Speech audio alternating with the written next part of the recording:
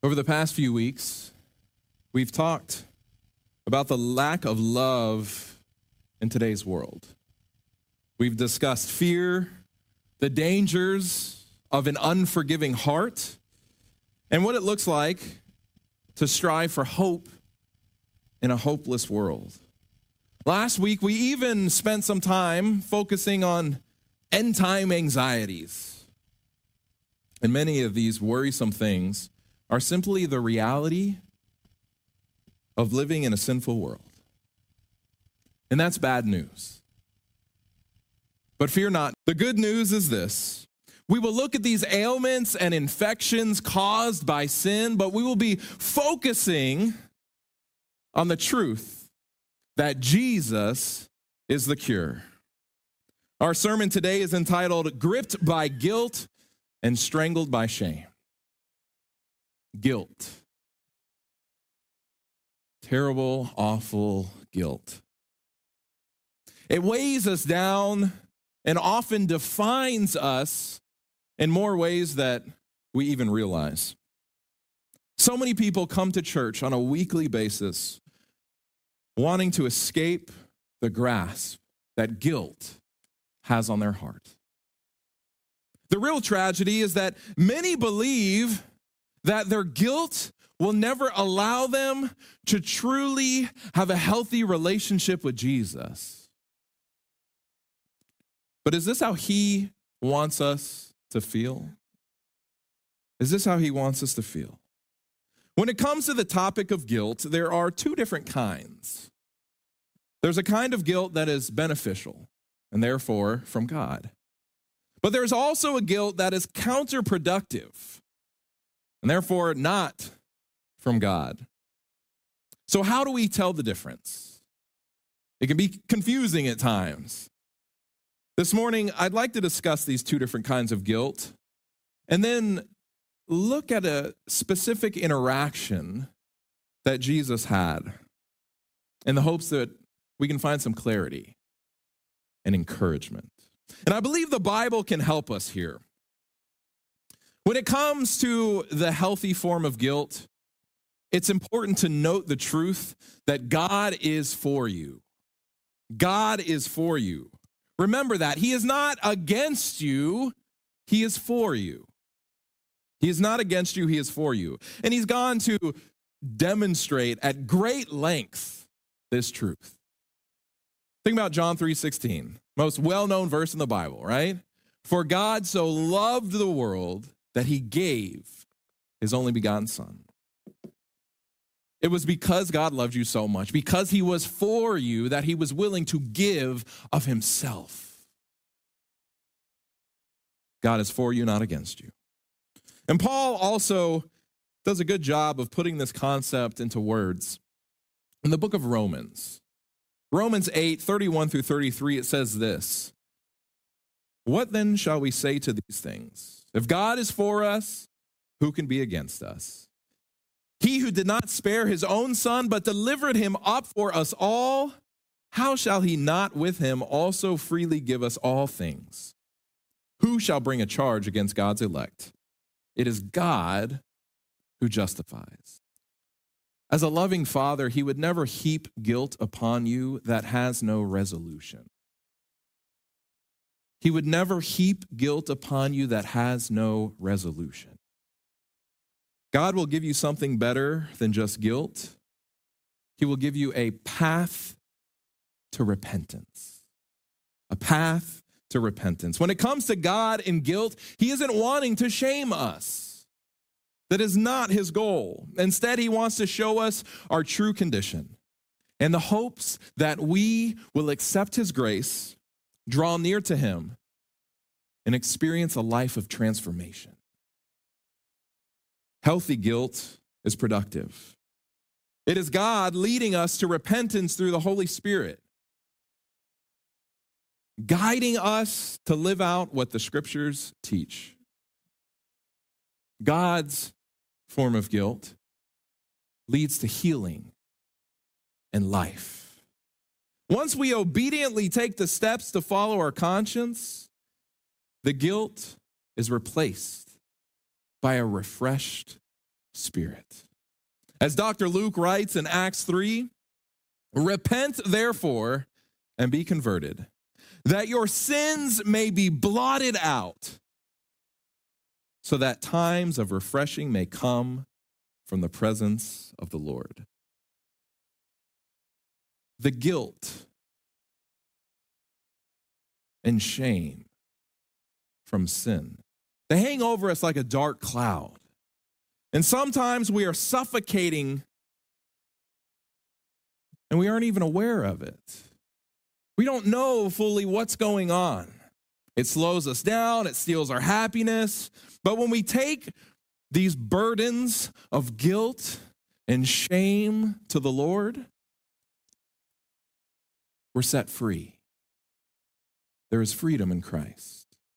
There is liberty in Jesus. Those bonds of sin which dry out our souls like a desert fall away, and we are refreshed by the living water of life. That's the plan that God wants for us. Dear friends, won't you surrender? Have you dealt with guilt and shame for long enough? Won't you surrender your life to God's will and experience this refreshing? Now, as I mentioned before, there's another form of guilt. This one is unhealthy. An unhealthy form of guilt. It does just the opposite of the good guilt that leads to repentance. Instead of guiding and leading us back to God, this unhealthy guilt actually leads to separation. There are some common statements that come from those that are feeling this unhealthy guilt. I've done too much. I've gone too far. I've sinned too much. God would never forgive my sins. How could he? I am unworthy. God is punishing me for what I have done. I deserve this guilt. These are not the statements of people that are being led by a loving father. Sounds more like an abusive relationship. There's no solution being presented by the Holy Spirit here, no way forward. It is condemnation like this that keeps us from experiencing God's grace and love. So you may be asking, where does this guilt come from then, if not from God? The first place it can come from is from within ourselves. Oftentimes, we're our own worst enemy.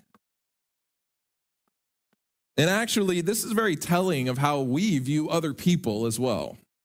Usually, if we are hard on others and judge them harshly, we tend to expect that same sort of reaction from God toward us. If we don't give people grace and forgiveness, it's impossible for us to perceive a heavenly Father who would simply let us off the hook, so to speak, because we've repented, because we've accepted grace. But the second place it comes from, and Janelle touched on this, it's from the enemy. The enemy. Revelation 12 depicts Satan figuratively as a great red dragon that has been defeated by heaven and hurled down to the earth. So the great dragon was cast out, that serpent of old called the devil and Satan, who deceives the whole world. He was cast to the earth, and his angels were cast out with him. Then I heard a loud voice saying in heaven, now salvation and strength and the kingdom of our God and the power of his Christ have come, for the accuser of our brethren, who accused them before our God day and night, has been cast down. He's an accuser and a liar. And in fact, John wrote down some words: straight from the mouth of Jesus in his gospel. John 8:44, you are of your father the devil, and the desires of your father you want to do. He was a murderer from the beginning and does not stand in truth because there is no truth in him. When he speaks a lie, he speaks from his own resources, for he is a liar and the father of it. Wow. He's the father of lies. The enemy wants you to think that you are condemned and being punished by God. Through the use of guilt, he wants to convince us that grace is beyond our grasp, that we're too far gone. And this, dear friends, is a horrible lie. He is the father of it, is he not? This is a lie. And this lie is an ailment of sin, right? And since we believe that Jesus is the cure, why don't we focus our attention on him? Why don't we look at a story from John chapter 8, verses 1 through 11. It's a story I'm sure we all know well. But let's go through it together. John 8. But Jesus went to the Mount of Olives. Now early in the morning, he came again into the temple, and all the people came to him, and he sat down and taught them. You know, unlike nowadays, people in Jesus' time, they used to get up when the sun rose. And the teachers taught in the temple courts. That's what's going on here. And then the scribes and Pharisees brought to him a woman caught in adultery. And when they had set her in the midst, just to make sure that we're all on the same page here, what's going on? Imagine, if you will, if this scene is about to unfold right in the middle of the church service, right in the middle of the sermon. They said to him, "Teacher, this woman was caught in adultery in the very act." Now, Moses in the law commanded us that such should be stoned. But hey, Jesus, what do you say? They were trying to pit Jesus between a proverbial rock and a hard place, right? That's what's going on here. They have ulterior motives. Now, Old Testament scripture, it laid this out. It commanded that the execution be not only of the adulteress, but also of the adulterer. If this woman had genuinely been caught in the very act, then surely the guilty man was identified too, right? Yet only the woman is brought forth. And I don't know about you, but I find this to be very suspicious. Very suspicious. And I'll leave it up to you to ponder as to why. But the law of Moses demanded the execution of this woman. But Rome had removed capital jurisdiction from Jewish courts. The Jews couldn't follow capital punishment on their own unless it dealt with a specific temple violation. So, if Jesus acquitted the woman, the Jews could accuse him of despising the law of Moses. But if he declared her worthy of death, he could then be accused by the Romans as attempting to assume authority that only belonged to them. A rock and a hard place indeed. This, they said, with ulterior motives, right? Testing him, that they might have something of which to accuse him. But Jesus stooped down and wrote on the ground with his finger, as though he did not hear. Now, they grew a little impatient at his delay and his apparent indifference. And because of that, the accusers drew closer. But then their eyes fell upon what he was writing. Could he have been writing the law out Could that be possible? Could that be what was going on here? I mean, this would make sense considering that it was the finger of God that wrote the 10 Commandments on stone, right? These religious leaders that professed such reverence and knowledge and understanding concerning the law, they disregarded its provisions. Indeed, the law said that it was the husband's duty to take care of this matter, to take action against her, to bring forth these accusations. And the guilty parties, both people involved, were to be punished in equal measure. That's what the law said. These accusers, they were overstepping their boundaries. That's what was going on here. Their threats and accusations were completely unauthorized. And Jesus has a very wise and gentle way of telling them to slow their roll.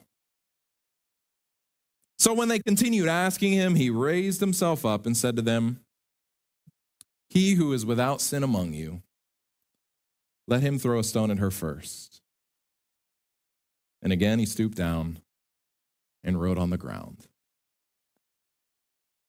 Jesus, in his patient wisdom, he neither set aside the law of Moses, nor infringed upon the authority of Rome. The woman's accusers had been defeated. Then those who heard it, being convicted by their conscience, went out one by one, beginning with the oldest, even to the last. And Jesus was left alone, and the woman standing in the midst. What a blessing it is to be left alone with Jesus. But these words from Jesus, "He who is without sin, cast the first stone," they must have sounded like a death sentence in the ears of this woman, right? I mean, she understands what's going on here. And here, standing before her, was the only one who could throw that first stone. The sinless one. And so I think that she's here awaiting her fate. When Jesus had raised himself up and saw no one but the woman, he said to her, "Woman, where are those accusers of yours? Where are the haters gone? No one has condemned you." She said, "No one, Lord?" And Jesus said to her, "Neither do I condemn you. Go and sin no more." Oh, how magical and comforting those words must have been to this woman. This woman who before had no hope. Nothing but fear, condemnation, guilt, and shame. A true balm, not from Gilead, but from Galilee. Overcome with gratefulness, this woman accepted the warm embrace of God's love. Now, concerning this story, Ellen White had some beautiful words of commentary to add. These quotes are from her book, her commentary on the life of Jesus entitled The Desire of Ages. And if you've never read this copy and you want to, just see me in the foyer afterwards. I will give you a free copy. We have plenty. But in that book, she wrote this: "In the uplifting of this fallen soul, Jesus performed a greater miracle than in healing the most grievous physical disease. He cured the spiritual malady, which is unto death everlasting." Wow. A true doctor, a true internalist, if you will. But another quote: "The world had for this erring woman only contempt and scorn, but Jesus speaks word of comfort and hope. The sinless one pities the weakness of the sinner and reaches to her a helping hand, not a harming hand. While the hypocritical Pharisees denounce, Jesus bids her go and sin no more. You see, when it comes to those unhealthy forms of guilt and shame, the ones that keep us from coming to God, Jesus comes in with love, mercy, and forgiveness. Jesus is the reason that we never have to go it alone. Jesus is the reason why we can turn to Hebrews 4:16 and believe that it's truth. Let us therefore come boldly to the throne of grace, that we may obtain mercy and find grace to help in time of need. Because of Jesus, there is acceptance at the throne of God.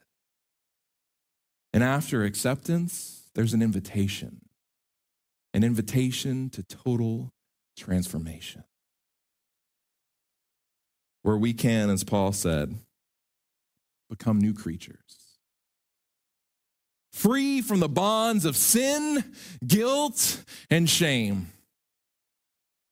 So, if you are experiencing guilt that you just can't get away from, guilt that is not guiding you toward repentance, that is pushing you away from God and not toward Him, making you feel shame about the past, I'm going to simply tell you to cry out to Jesus. Cry out to Jesus. Don't listen to your accusers. Don't listen to your haters. Don't listen to the ones that say you'll never get it, you'll never grow, you'll never move forward, there's no hope for you. Don't listen to it. Listen to Jesus. Read this story. Imagine that you are this woman at the end of your rope.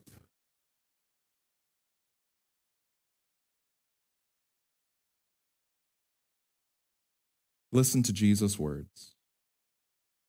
Neither do I condemn you, that's acceptance. Go and sin no more. It's an invitation to total transformation. Cry out to Jesus, because no matter the sin, no matter the struggle, no matter the lie, no matter the doubt, no matter the pain, no matter the fear, Jesus is the cure. Amen and amen. I hope you'll join us next week. We're going to wrap up this sermon series during our special Easter service with a sermon entitled The Overarching Problem of Sin. I hope to see you then.